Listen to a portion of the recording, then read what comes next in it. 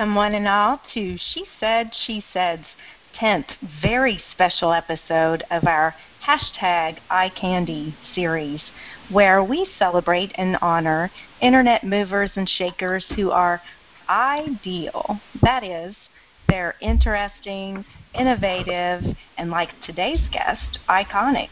They are incredible men and women, hence iCandy. I am Lena Stagg, your co-host of She Said, She Said, and I'm the author of the Recipe Records series of rock and roll cookbooks full of good food, good fun, and great rock and roll stories, facts, and trivia. Please check them out on lenastagg.com and sign up for my newsletter and my rock and roll blog. And hi, guys. I am Jude Sutherland Kessler, author of the John Lennon series.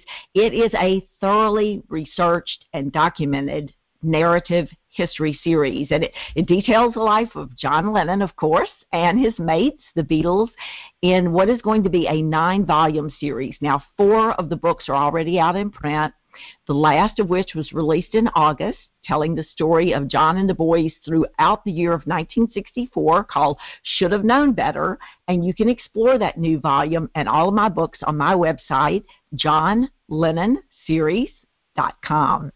And hey, while you're there, sign up for my monthly newsletter, and you can keep up with the progress of Volume 5, which is Shades of Life, and you can hear what's coming up each month right here on She Said, She Said, where I am Lena's faithful co-host and sidekick, and we compare generally controversial topics from the Beatles world.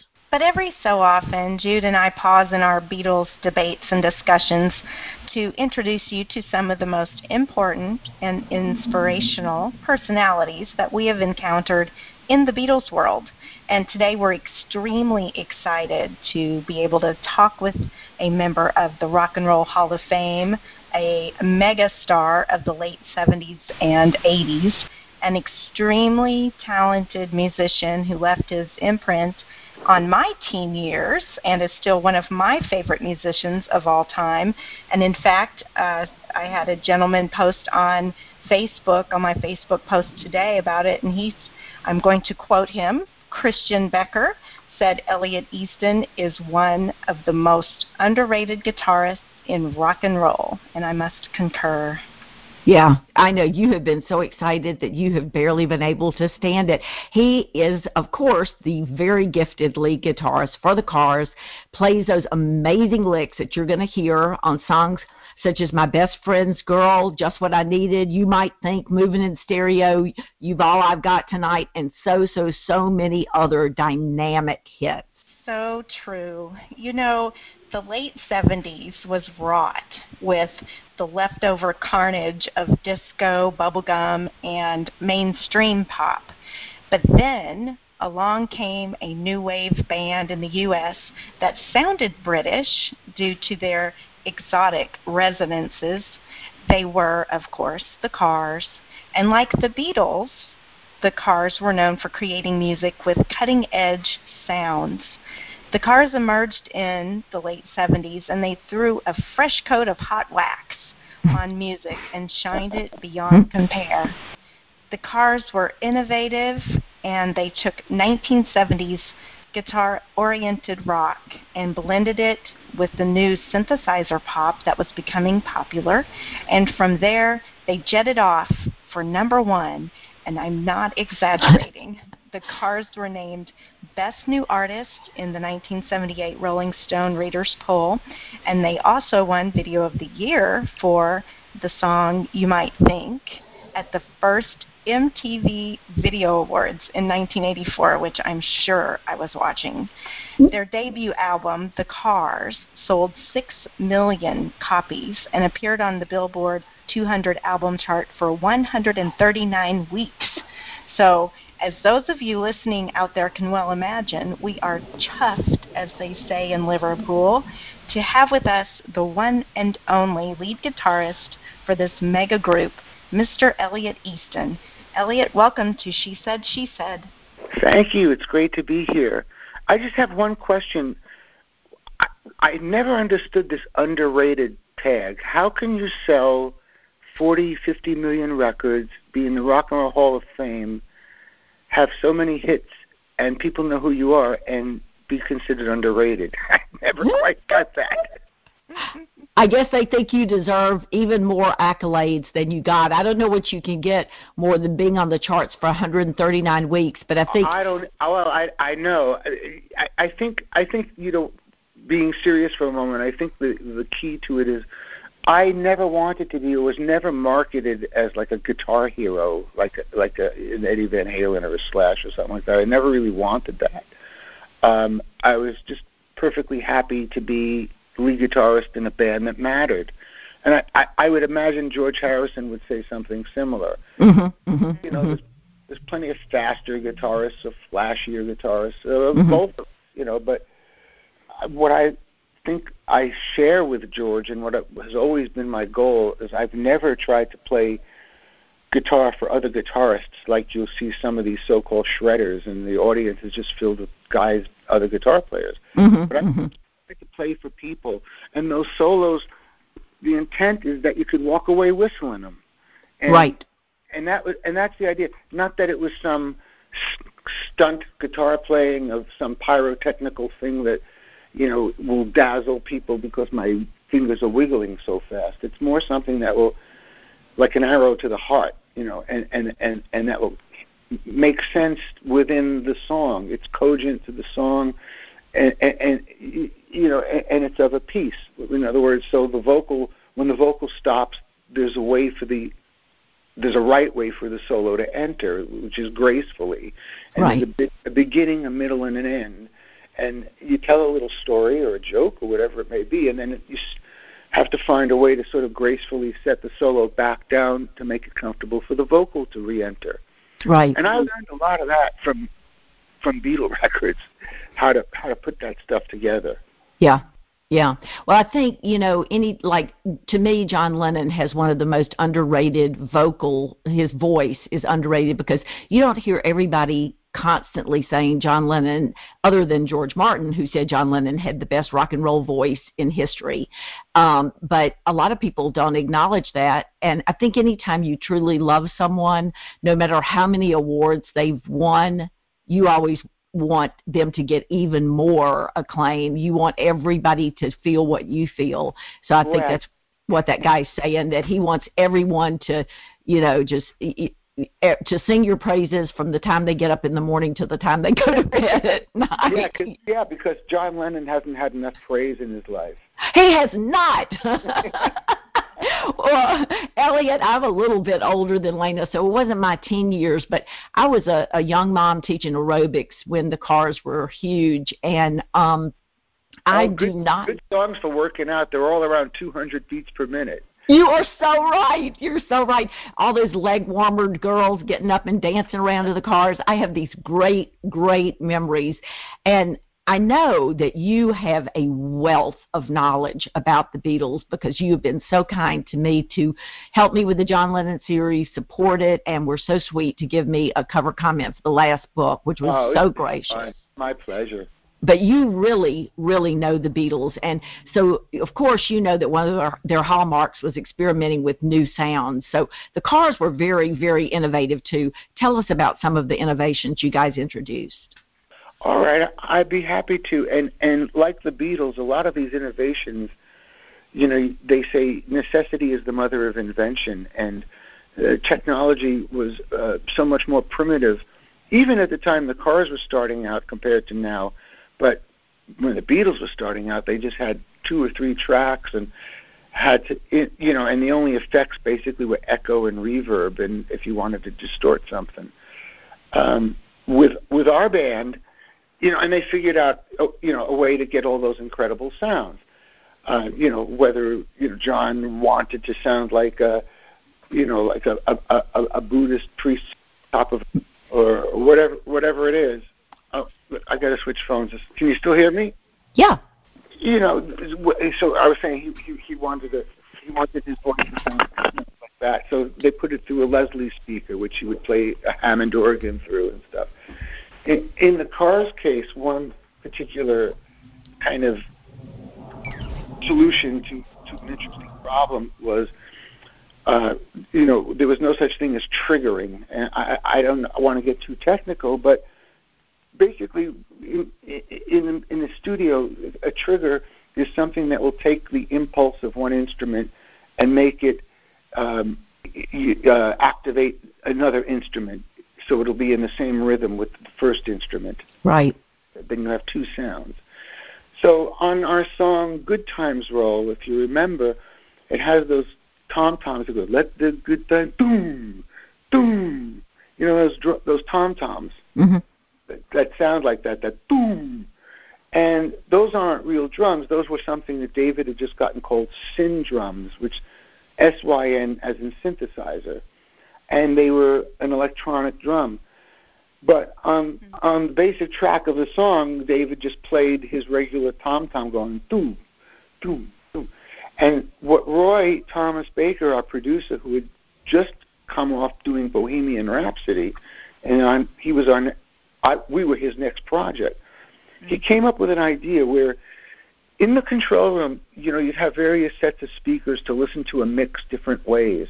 And one of the ways was to have a small mono, the brand was Oratone, and you would listen to the mix to that, and you'd get a pretty good idea what it sounded like through a radio or a car radio, like a single speaker. Well, Roy took one of those little speakers and put it on its back so it faced up. Then he took that syn drum, which just looked like a drum pad, like a round electronic device, and he put it face down on top of the speaker. And he fed David's tom-tom through that speaker. So the speaker was going boom, boom. And every time it did that, he had it loud enough so that it would trigger the synthesizer drum and go boom, boom. And he kind of invented triggering with that. Huh. Which is like, now it's an extremely common practice. Wow. But we were like, how can we sync up the synthesized drum exactly? And he thought for a minute, and he goes, I got an idea. And it worked perfectly. So it's one small example of how, you can get interesting sounds with limited technology. And certainly the Beatles were the king of that. Uh-huh. Yeah, well, so you essentially invented triggering, I mean, as far as I'm concerned, I'd never seen it done before, and it was like, incredible the way it worked. That's amazing. That is amazing. Well, we just talked about the honors that you guys won. I mean, Video of the Year, first MTV Awards. That was the year that everybody was so hot on doing innovative things with those videos, and to win the #1 and then selling 6 million copies of your self-titled LP. I mean, that is off the charts in the Rock and Roll Hall of Fame. Wow. So, but the funny thing to me is that if you go back, 76 finds you guys playing in Pease Air Force Base, a really small venue, and only 24 months later, 1978, things have changed. You don't have one, you have 3 songs on the Billboard Hot 100. So Lena is going to play a clip for us. It's My Best Friend's Girl, and then we're going to ask you to talk about what happened in those 2 short years that propelled the Cars to the toppermost of the poppermost. So guys, here is a bit of My Best Friend's Girl.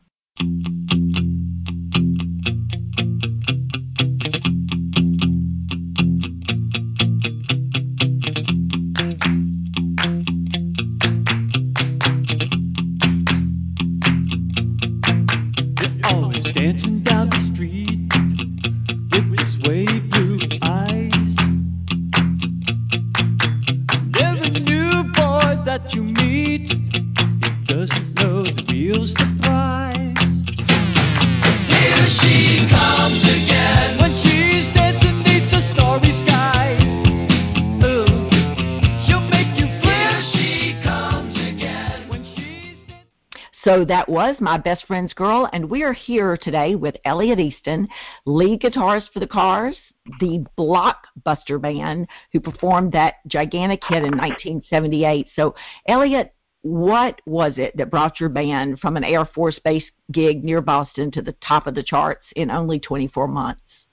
Well, it's one of those stories, again, like we talk about the Beatles so much, and it's just one of those things that that, you know, it was a confluence of events, really. I give a lot of credit to a disc jockey in Boston on the major FM rock station. There was WBCN, and there was a gal there named Maxanne Sartori, just known as Maxanne, and she had, like, you know, the prime times. She was like the premier DJ there, and she was a great champion of us. Even before we had the Cars, we had another band called Captain Swing, and she would always be a big booster of that band. So when the Cars made some demo tapes, and I really believe that this, like, maybe even directly led to our record deal. We recorded, I think, just live to 2-track recorder, Best Friend's Girl, Just What I Needed, maybe one or two others. And she started playing Best Friend's Girl, or Just What I Needed, in heavy rotation on the biggest rock station in Boston, something that would never, ever happen today. It was a demo tape. And if you know the radio business, or even if you don't, I'll explain, the radio stations all subscribe to these tip sheets, just the way, say, a record company would subscribe to Billboard to see how records are doing. There are radio tip sheets that show what the big markets around the country are playing that week and which songs they're, you know, have a bullet that, you know, that are likely to be a hit and stuff. And so the stations subscribe to this, and like the secondary and tertiary, the smaller stations around the country, they look at what the big stations are playing, and it influences what they go on, and that's how a hit happens. That's the legal way it happens. Yeah. So, anyway, so Max started playing our Just What I Needed in heavy rotation alongside the hits with the day, and on these tip sheets that, you know, all the A&R men and the radio stations were getting. It would be like a list, and so it would show, like, you know, WNEW New York, WBCN Boston, and it would show like their top 10 that week, and it might say, and it was a column for the band, the album, and the label. So maybe it would say Aerosmith, Back in the Saddle, Columbia, Elton John, Goodbye Yellow Brick Road, MCA Rocket, The Cars, Just What I Needed, tape. Oh, wow. Yeah, I literally, and so, like, A&R people in New York, which is just a hop and a skip on the shuttle, you know, to Boston. I was like, what the heck's going on up there in Boston? Who are these Cars guys, and why are we reading about them on a radio tip sheet? They don't have a record out yet. So it started a buzz, and these A&R people started flying in from New York and seeing us at, like, the Rat in Boston's little clubs, and eventually we had a few offers. At the end, we had 2 record contracts in front of us on David and my coffee table, because we shared an apartment in those days, and one was from Elektra Records and one was from Arista Records, and Clive Davis really wanted the band too, and there were 1 or 2 points that Warner or Elektra were willing to concede that Clive was not, and our manager decided to have us go with Elektra, which I do believe was the right decision at the time, because Arista was just starting out. They didn't have a lot of rock acts. I think Patti Smith's Horses was out by then, and they had the Outlaws. And other than that, it was pretty much like Anita Baker or Whitney, stuff like that. Like, you know, so it wasn't like a real rocker. And then you look at Elektra, you know, and there was a time where all you had to know that there was a Elektra label on the record. You knew it was going to be a good record. Yeah. Except, you know, there was something interesting inside, whether it was Love or the Doors or the Butterfield Blues Band or Tom Rush or Judy Collins, and on and on and on. If it was an Elektra record, it kind of automatically told me that I'd probably like what was inside. So I was very pleased to be on Elektra, and we even got them to, for our records, to put the old label with the big E on it that they used to do, because they had switched to this butterfly thing that be part of. And they used to also, this goes way back if you remember this, they used to print the band's logo on the label, like the Doors or Love would be written in their style on the label, and we got them to do that too. We just wanted to be on a classic Elektra record. Wow, so, that is. Yeah, and to go from tape. It was cool, man, and it was something about the band, or the way we got signed, and the way the buzz happened, and everything, that Elektra had faith in us from the very beginning. They sent us with a big budget to London to a rented house in the Mayfair district with a Malaysian couple to cook and clean. It gave us a Jaguar and a Range Rover to get back and forth to the studio. We were recording at George Martin's studio, Air London, on Oxford Street. With McCartney recording next door, and George coming in and listening to what we were doing and dozing off on the sofa in front of the mixer in our studio and listening and giving what I was told is his ultimate compliment, which was, hey, "That's not bad, actually." Oh. And we were a little crestfallen when he said that, and one of the engineers says, no, that's when he loves it that he says that. Otherwise he doesn't say anything. And we did the record in 12 days. You heard it. 12 days to record that album. It's still selling. And, because it was our club set, and we had been playing it for just about a year, starting from that Air Force base. Yeah. We had those songs down. We just kind of had to just regurgitate them onto tape. Yeah. We had our parts, pretty together from playing months and months in clubs. So it went quickly. And now I'm this great underrated guitar player. Well, I really do think that he's saying how much he loves you and how much he I know that. I know that. You're amazing. It followed me around for 40 years, and it's like, well, by now, I'm in the Hall of Fame. Yeah. This and that. I feel pretty rated. You're rated, man. You are so rated. I'm not joking you.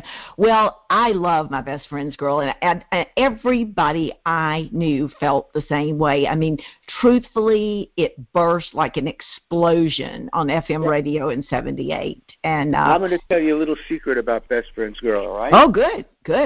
It requires me to put the phone down. Can you hear this? Yes. Okay, so... If you want me to, I will. Wow. All right, as I will. Yeah. Now, and she used to be mine. Got it.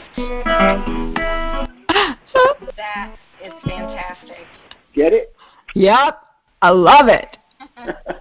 I just so love it. There's so much that, and Lena really is the one with the good ear, because she's like, well, they've got that great, that catchy guitar riff, the Beatlesque hand claps, and that 50s style sound that Rick gave, almost Roy Orbison, and then the lyrics, she's always dancing down the street with her suede blue eyes, kind of like I saw her standing there.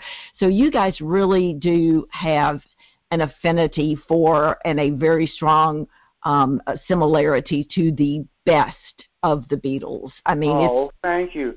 Well, I don't even know why that lick occurred to me, because there's nothing else about that song that would suggest sort of a rockabilly-based lick. It's more like Wild Weekend. Yeah. But for some reason, I heard like a Chet Atkinsy kind of thing floating across the top, and then, then I made that connection, and it was actually that DJ I just told you, Maxanne, and she once told me, she said, "Amateurs copy, professionals steal." I thought that was the best. But I didn't really, I mean, it's over different chords and I adapted it, but the inspiration is there, and when you play them side by side, it's fairly obvious. And I've always copped to that. I've never tried to deny it. Yeah. Really?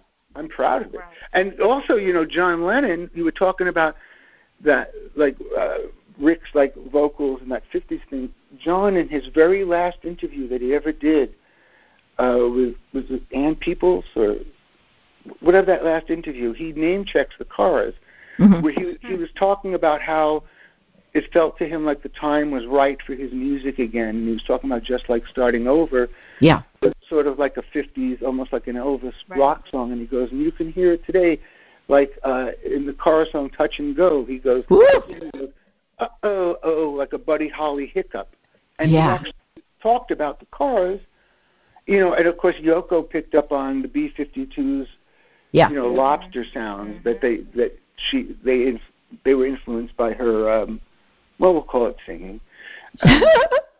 You know, and you can hear that in the B-52. So they were talking about how that new crop of bands that the Cars were a part of, were you know, had a connection to the 50s, and that's what he always loved. You know, he always said he was a singles guy. Oh yeah. And you know, loved the same thing that he loved in the first place. Yeah. And that's what the jukebox was filled with. So yeah, it was very gratifying that he even knew who you were. You mean the underrated John Lennon, right? Oh, vastly underrated vocalist, yeah.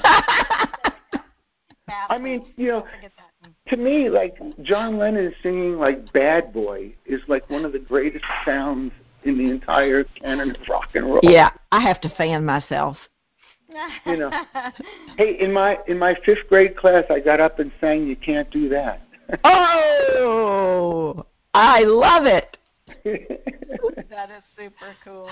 That is super cool. Well, I want to move on and talk about one of the songs that is one of my great memories from the late 70s and the 80s. The song was also on your debut album that was released in 78, but it was as fresh in the 80s and beyond as it was when it first came out.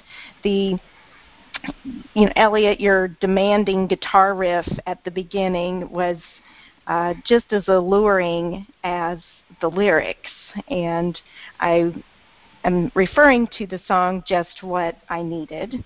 Okay. And the lyrics start, not the very, very start, but not the perfume that you wear, not the ribbons in your hair. I don't mind you coming here and wasting all my time. That is a classic lyric, and the intro is so classic from the first measure, and also the drums and the synthesizer play a very important role in it too. But we're going to play a bit of this for our listeners, and then we will come back for some insight from you, Elliot. Here we go. All righty. Just What I Needed. Good.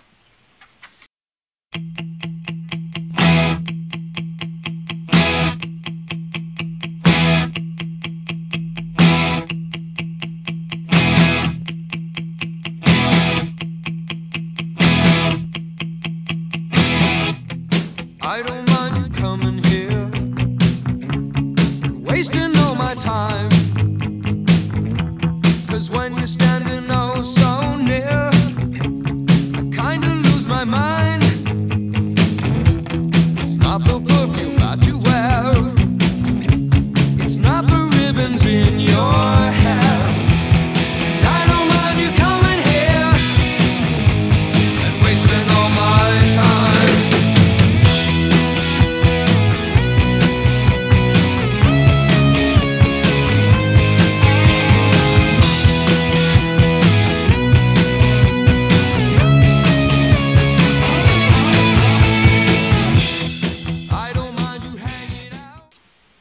So that was Just What I Needed by the Cars, and with us is Elliot Easton, whose lead work on that song is amazing. So Elliot, will you give us some insight on this song? Well, I will. I'd be happy to. First of all, I would say that, where you started with lyrics is where I think I'll start talking about it. I do consider Rick a poet, in terms of lyrics. And I think the lyrics in the band are one of the biggest reasons that the music has endured. Mm-hmm. Because, it's not walking on sunshine, you know what I mean? Right. There's a sense of irony and a sense of a darker reality in a lot of Rick's lyrics. A lot of it's about the nighttime and and relationships and the darker side of relationships, or jealousy, guilt, and certainly universal topics that are still in existence today. But it's not like, I mean, we always bristled at that new wave tag because we never, I mean, right. Jude knows I've been playing guitar since I'm 3 years old. I mean, I don't know what new wave is, but, you know, my mom was a Juilliard trained singer. I grew up with music. I'm not some kid from a garage. So that whole new wave thing kind of, it never really meant anything to me. I just considered it a journalistic tag to make it convenient for writers of what to call every band that came out in '78, whether it was Tom Petty, Elvis Costello, the Cars, B-52, new wave. All right, Cheap Trick, new wave. Fly Twilly, new wave. But they have virtually nothing in common with each other except, well, maybe the Beatles, you know? Right, right. Certainly Cheap Trick and Dwight Twilley. Well, I always looked at the lyrics, for instance, as like R-rated Beatles lyrics. Not R-rated, but it graduated. Well, I know what you mean, because like the Beatles... The 60s got a little bit edgy, and we're going to give you some real life here. Yeah. Well, the Beatles just wanted to hold your hand, but we wanted to, well, I don't know. But, you know, I do think that the lyrical content of the songs really has helped the music to last. Yeah, it's good music. But I do think that the human conditions that are discussed in some of the songs are still very relevant today. And like I say, I always call it pop music with a sense of irony. I think that's a perfect description. Okay. Elliot, this is definitely one of those shows when we wish it could go on and on. So Jude and I would be over the moon to have you back again in the next few months to talk with us about 3 more of the Cars' biggest hits. Would that be possible? I think that would be entirely possible. I'd be happy to. Oh, that's so terrific. It's nothing. My pleasure. We're delighted. So that brings us to our third and final Cars track for today that we're going to get your input on. This is my favorite Cars song. I know I keep saying that, but this one is my favorite Cars song, and it hails from the soundtrack of the movie Fast Times at Ridgemont High. Oh, here we go. Now, you know Phoebe exactly Cates, right? The one I'm talking about. Oh yeah, Phoebe Cates. Yes. It's really funny to have. You're always happy that your song is remembered by something. But in this particular case, a guy watching a girl through the bathroom window. Well, we'll take it. I could, if you would like a little bit of background to the song "Moving in Stereo," I'm just trying to think of what I could tell you about that song, and I will tell you that it's the only album track that was ever co-written by anybody else with Rick, and it was with Greg Hawkes, our keyboardist. Oh. No, he's a founding member of the band, and okay. But he was very into like the German electronic stuff coming out at the time, like Kraftwerk and Klaus Schulze, and he loved Eno and stuff like that. And so all I was going to say is that Greg basically wrote the music to that one, and it's very influenced by stuff like Kraftwerk. Lyrically, I wouldn't comment much because I always hesitate because I didn't write the lyric. But it's again another case, I think, of Rick's lyrics kind of pointing to a darker reality, or a little bit more of a world-wise view than a typical, what you might call, a new wave song. Sure. Well, Elliot, introduce our next song. All right. Well, I hope everybody's enjoyed this little chat we've had, and I know I have. And we're going to finish up today with one of the tracks from the Cars' first album, a particular favorite of Nia's, and mine as well. It's called "Moving in Stereo."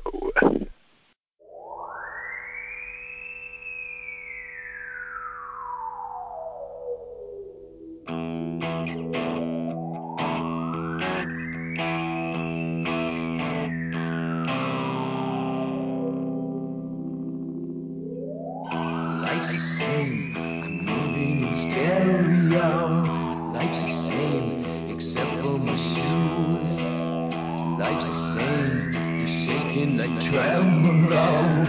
Life's the same, it's all inside you.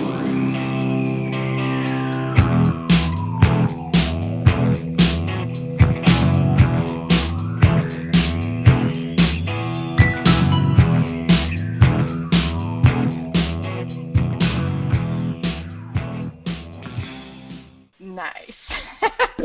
All right. Lena has said it, but I want to say, too, that we so very much appreciate you giving your time to be with us today. And before we sign off, please me and tell our listeners where they can follow you on all sorts of social media, Facebook, the whole bit. Oh, well, there's an official Elliot Easton fan page on Facebook. There's the Cars official page and website, but there's a Cars official page on Facebook as well. My current band, I have a little band that maybe we'll talk about next time, with Clem Burke from Blondie and Wally Palmer from the Romantics and Andy Babiuk from the Chesterfield Kings. That's called The Empty Hearts. Oh. And we have a page on Facebook, and you can hear some of the music. And I think it's the first album is streaming pretty much everywhere. We're almost done with our second record. And it's coming out on Little Steven's label, Wicked Cool Records. And so hopefully we'll be hearing that on Underground Garage on Sirius XM. Wow. And other than that, I'm just trying to be a good boy. Now, Elliot, I think I saw that your Empty Hearts had performed recently. The thing about the Empty Hearts is that we have to work around the windows of when Blondie and the Romantics aren't touring, because they don't play quite a bit. So it's kind of something we do for fun. We have realistic expectations about it, put it that way, but we're all real good friends and love doing it, and so when we can get together, we get together. I've done some shows in L.A. recently, and you may be thinking of, for instance, we played a concert at the Grammy Museum where, to celebrate the 50th anniversary of the White Album, we performed the entire album. Wow.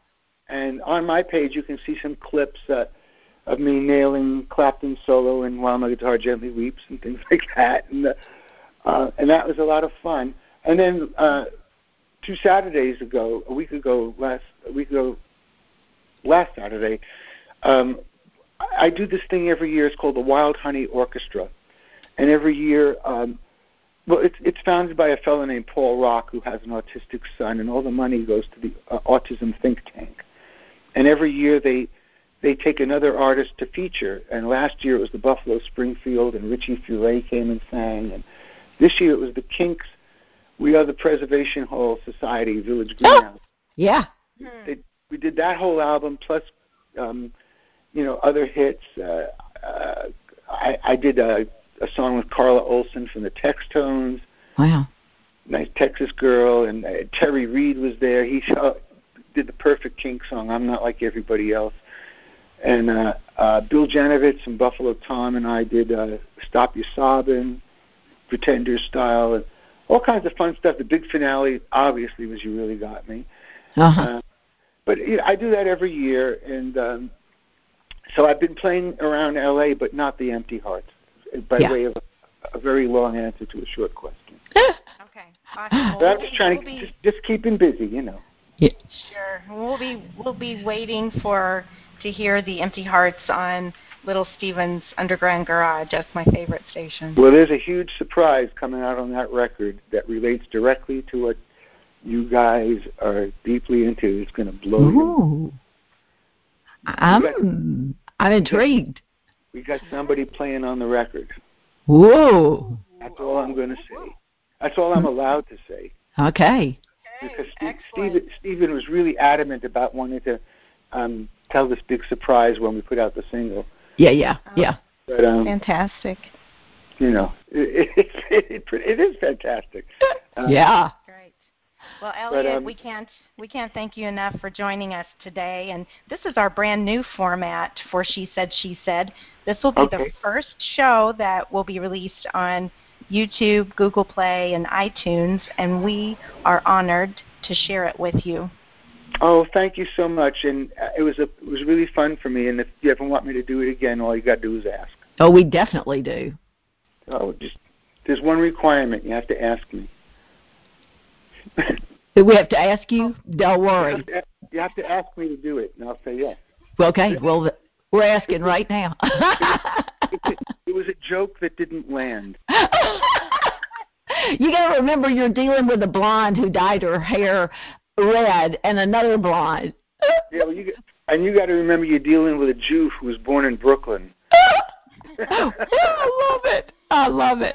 That should explain all you need to know. We are quite a lot. So, well, thank you so much, Elliot, and we will be chatting with you again very, very soon in just a few months on another All episode. right, ladies. You have a great rest of your day. Thank you so much. Well, guys, I have to say that T.S. Eliot's assertion that April is the cruelest month may be true if you're talking about dreaded income tax, but it certainly isn't true here at She Said, because our guest in April will be none other than Rogue Best, who has just opened the Magical Beatles Museum in Matthew Street, Liverpool. Jude and I are going to be talking with Rogue straight from Liverpool right here on the show in just a few weeks. Then, in only 6 months, we'll be joining him live and in person, Merseyside, for a pint in the Grapes and a look at the lovely new museum that he's opened in the Beatles' hometown. We are mad about it and can't wait to chat with him and hear his stories of his wonderful entrepreneurial mother, Mona Best, and his brother, the Beatles drummer, Pete Best, his dad, and his fab new enterprise honoring the Fab Four. So until then, here's to food for thought, food for the soul, food for the love of rock and roll. Ta-ra and shine on.